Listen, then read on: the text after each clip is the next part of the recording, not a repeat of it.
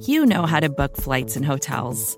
All you're missing is a tool to help you plan that unbelievable travel experience. That's why you need Viator. Book guided tours, excursions, and more in one place. There are over 300,000 travel experiences to choose from, so you can find something for everyone. And Viator offers free cancellation and 24/7 customer support for worry-free travel. Download the Viator app now and use code Viator10 for 10% off your first booking in the app. Find travel experiences for you. Do more with Viator. Chapter 6, Part 1. June 18th. The misery of self-reproach which I suffered yesterday evening on hearing what Laura told me in the boathouse returned in the loneliness of the night and kept me waking and wretched for hours. I lighted my candle at last and searched through my old journals to see what my share in the fatal error of her marriage had really been, and what I might have once done to save her from it. The result soothed me a little, for it showed that, however blindly and ignorantly I acted for the best. Crying generally does me harm, but it was not so last night. I think it relieved me. I rose this morning with a settled resolution and a quiet mind. Nothing Sir Percival can say or do shall ever irritate me again, or make me forget for one moment that I am staying here in defiance of mortifications, insults, and threats, for Laura's service and for Laura's sake. The speculations in which we might have indulged this morning on the subject of the figure at the lake and the footsteps in the plantation have been all suspended by a trifling accident which has caused Laura great regret. She has lost the little brooch I gave her for a keepsake on the day before her marriage. As she wore it when we went out yesterday evening, we can only suppose that it must have dropped from her dress either in the boathouse or on our way back. The servants have been sent to search and have returned unsuccessful, and now Laura herself has gone to look for it. Whether she finds it or not, the loss will help to excuse her absence from the house if Sir Percival returns before the letter from Mr. Gilmore's partner is placed in my hands. 1 o'clock has just struck.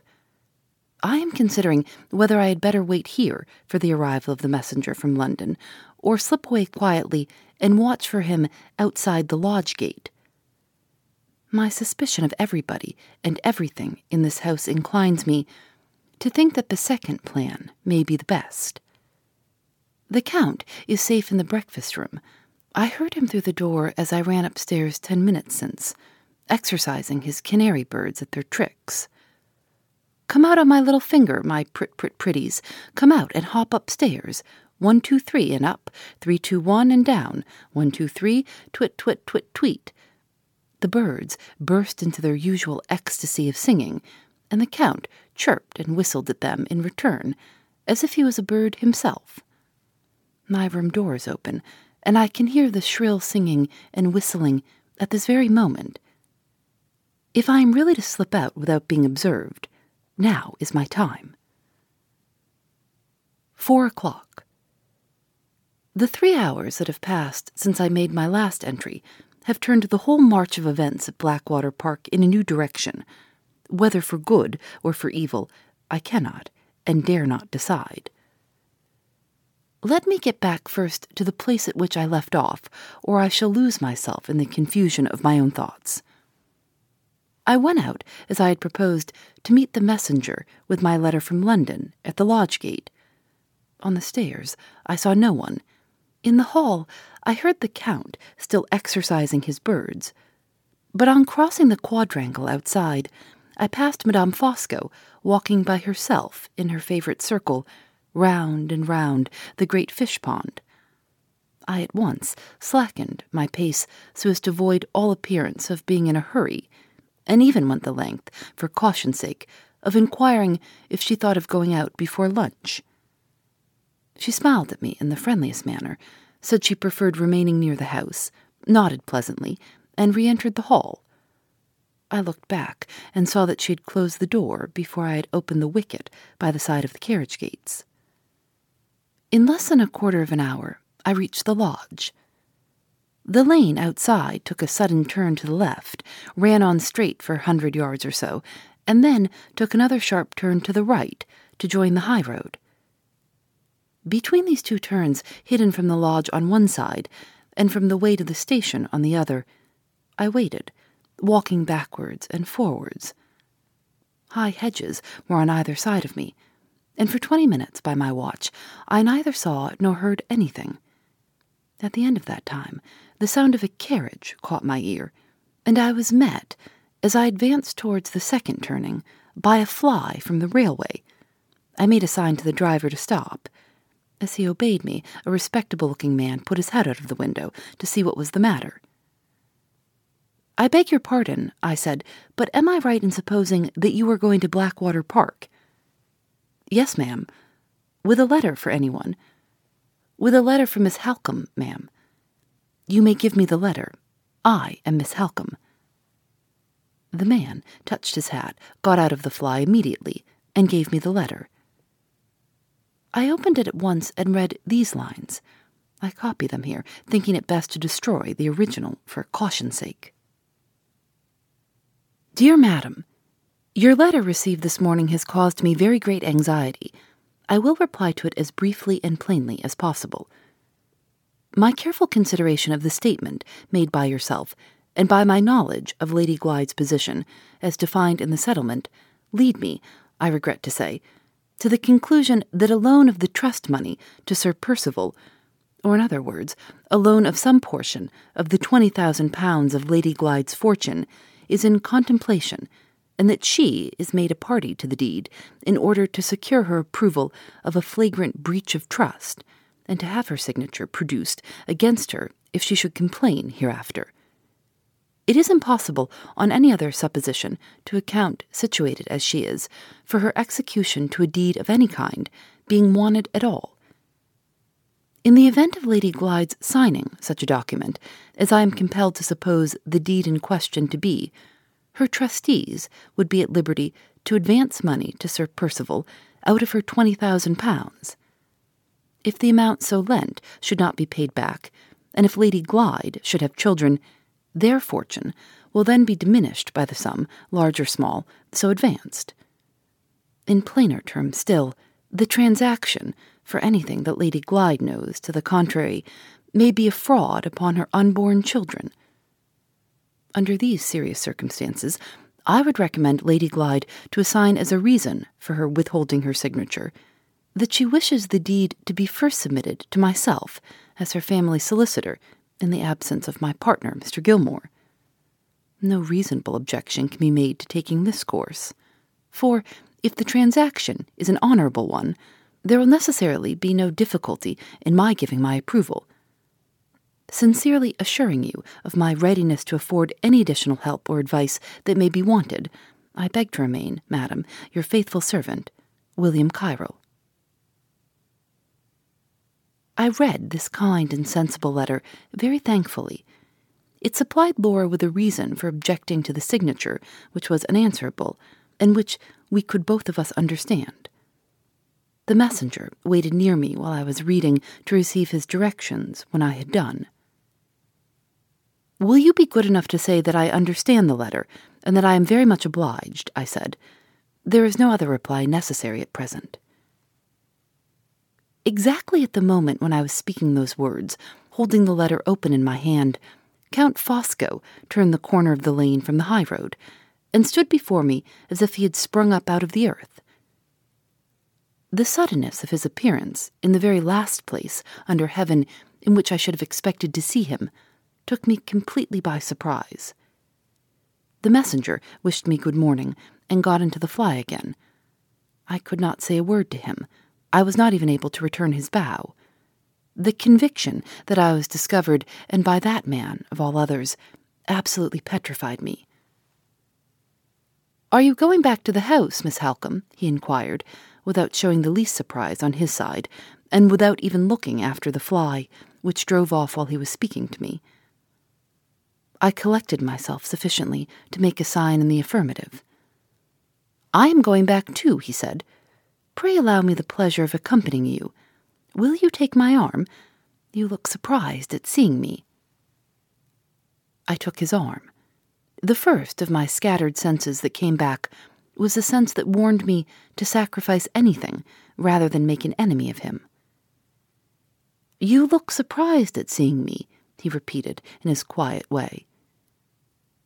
"I thought, Count, I heard you with your birds in the breakfast-room," I answered, as quietly and firmly as I could. "Surely, but my little feathered children, dear lady, are only too like other children. They have their days of perversity, and this morning was one of them. My wife came in as I was putting them back in their cage and said she had left you going out alone for a walk. You told her so, did you not?" "Certainly." "Well, Miss Halcombe, the pleasure of accompanying you was too great a temptation for me to resist. At my age, there is no harm in confessing so much as that, is there? I seized my hat and set off to offer myself as your escort. Even so fat an old man as Fosco is surely better than no escort at all. I took the wrong path. I came back in despair, and here I am, arrived, may I say it, at the height of my wishes." He talked on in this complimentary strain with a fluency which left me no exertion to make beyond the effort of maintaining my composure. He never referred in the most distant manner to what he had seen in the lane, or to the letter which I still had in my hand. This ominous discretion helped to convince me that he must have surprised, by the most dishonorable means, the secret of my application in Laura's interest to the lawyer, and that having now assured himself of the private manner in which I had received the answer, he had discovered enough to suit his purposes, and was only bent on trying to quiet the suspicions which he knew he must have aroused in my mind. I was wise enough, under these circumstances, not to attempt to deceive him by plausible explanations, and woman enough, notwithstanding my dread of him, to feel as if my hand was tainted by resting on his arm. On the drive in front of the house, we met the dog-cart being taken round to the stables. Sir Percival had just returned. He came out to meet us at the house door. Whatever other results his journey might have had, it had not ended in softening his savage temper. "Oh, here are two of you come back," he said, with a lowering face. "What is the meaning of the house being deserted in this way? Where's Lady Glyde?" I told him of the loss of the brooch, and said that Laura had gone into the plantation to look for it. "Brooch or no brooch," he growled sulkily, "I recommend her not to forget her appointment in the library this afternoon. I shall expect to see her in half an hour." I took my hand from the Count's arm and slowly ascended the steps. He honored me with one of his magnificent bows, and then addressed himself gaily to the scowling master of the house. "Tell me, Percival," he said, "have you had a pleasant drive, and has your pretty shining brown Molly come back at all tired?" "Brown Molly be hanged, and the drive too. I want my lunch." "And I want 5 minutes' talk with you, Percival, first," returned the Count. 5 minutes' talk, my friend, here on the grass." "What about?" "About business that very much concerns you." I lingered long enough in passing through the hall door to hear this question and answer, and to see Sir Percival thrust his hands into his pockets in sullen hesitation. "If you want to badger me with any more of your infernal scruples," he said, "I, for one, won't hear them. I want my lunch." "Come out here and speak to me," repeated the Count, still perfectly uninfluenced by the rudest speech that his friend could make to him. Sir Percival descended the steps. The Count took him by the arm and walked him away gently. The business, I was sure, referred to the question of the signature. They were speaking of Laura and of me, beyond a doubt. I felt heartsick and faint with anxiety. It might be of the last importance to both of us to know what they were saying to each other at that moment, and not one word of it could by any possibility reach my ears. I walked about the house, from room to room, with the lawyer's letter in my bosom. I was afraid by this time even to trust it under lock and key, till the oppression of my suspense half maddened me. There were no signs of Laura's return, and I thought of going out to look for her. But my strength was so exhausted by the trials and anxieties of the morning that the heat of the day quite overpowered me, and after an attempt to get to the door, I was obliged to return to the drawing-room and lie down on the nearest sofa to recover. I was just composing myself when the door opened softly, and the Count looked in. "1,000 pardons, Miss Halcombe," he said. "I only venture to disturb you because I am the bearer of good news. Percival, who is capricious in everything, as you know, has seen fit to alter his mind at the last moment, and the business of the signature is put off for the present. A great relief to all of us, Miss Halcombe, as I see with pleasure in your face. Pray, present my best respects and felicitations when you mention this pleasant change of circumstances to Lady Glyde." He left me before I had recovered my astonishment. There could be no doubt that this extraordinary alteration of purpose in the matter of the signature was due to his influence, and that his discovery of my application to London yesterday, and of my having received an answer to it today, had offered him the means of interfering with certain success. I felt these impressions, but my mind seemed to share the exhaustion of my body, and I was in no condition to dwell on them with any useful reference to the doubtful present or the threatening future. I tried a second time to run out and find Laura, but my head was giddy and my knees trembled under me. There was no choice but to give it up again and return to the sofa, sorely against my will. The quiet in the house and the low murmuring hum of summer insects outside the open window soothed me.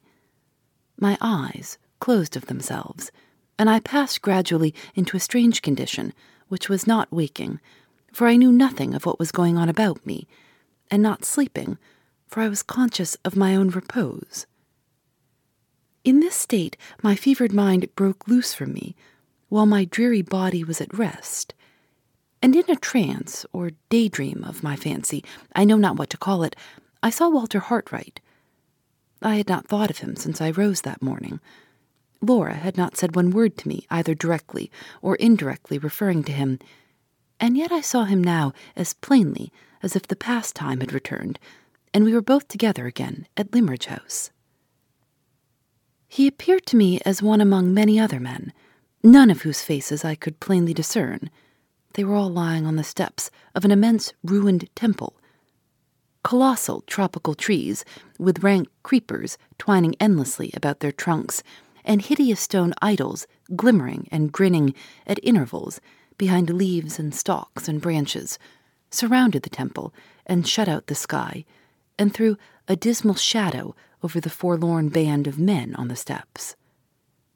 White twisted and curled up stealthily from the ground, approached the men in wreaths like smoke, touched them and stretched them out dead one by one in the places where they lay.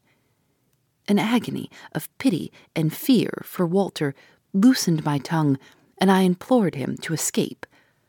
Come back, I said. Remember your promise to her and to me. Come back to us before the pestilence reaches you and lays you dead like the rest." He looked at me with an unearthly quiet in his face. "Wait," he said. "I shall come back. The night when I met the lost woman on the highway was the night which set my life apart to be the instrument of a design that is yet unseen. Here, lost in the wilderness, or there, welcomed back in the land of my birth, I am still walking on the dark road which leads me, and you, and the sister of your love and mine, to the unknown retribution and the inevitable end. Wait and look. The pestilence which touches the rest will pass me." I saw him again. He was still in the forest, and the numbers of his lost companions had dwindled to very few. The temple was gone, and the idols were gone, and in their place the figures of dwarfish men lurked murderously among the trees, with bows in their hands and arrows fitted to the string. Once more I feared for Walter, and cried out to warn him. Once more he turned to me, with the immovable quiet in his face. "Another step," he said, "on the dark road. Wait and look. The arrows that strike the rest will spare me." I saw him for the third time in a wrecked ship, stranded on a wild, sandy shore. The overloaded boats were making away from him for the land, and he alone was left to sink with the ship. I cried to him to hail the hindmost boat and to make a last effort for his life. The quiet face looked at me in return, and the unmoved voice gave me back the changeless reply. Another step on the journey. Wait and look. The sea which drowns the rest will spare me. I saw him for the last time. He was kneeling by a tomb of white marble, and the shadow of a veiled woman rose out of the grave beneath and waited by his side. The unearthly quiet of his face had changed to an unearthly sorrow, but the terrible certainty of his words remained the same. Darker and darker, he said, farther and farther yet. Death takes the good, the beautiful, and the young, and spares me. The pestilence that wastes, the arrow that strikes, the sea that drowns, the grave that closes over love and hope, are steps of my journey, and take me nearer and nearer to the end. My heart sank under a dread beyond words, under a grief beyond tears. The darkness closed round the pilgrim at the marble tomb, closed round the veiled woman from the grave, closed round the dreamer who looked on them. I saw and heard no more. I was roused by a hand laid on my shoulder. It was Laura's. She had dropped on her knees by the side of the sofa. Her face was flushed and agitated, and her eyes met mine in a wild, bewildered manner. I started the instant I saw her. "What has happened?" I asked. "What has frightened you?" She looked round at the half-open door, put her lips close to my ear, and answered in a whisper. "Marian, the figure at the lake, the footsteps last night. I've just seen her. I've just spoken to her." "Who, for heaven's sake?" "Anne Catherick." Phoebe Reads a Mystery is recorded in the studios of North Carolina Public Radio, WUNC.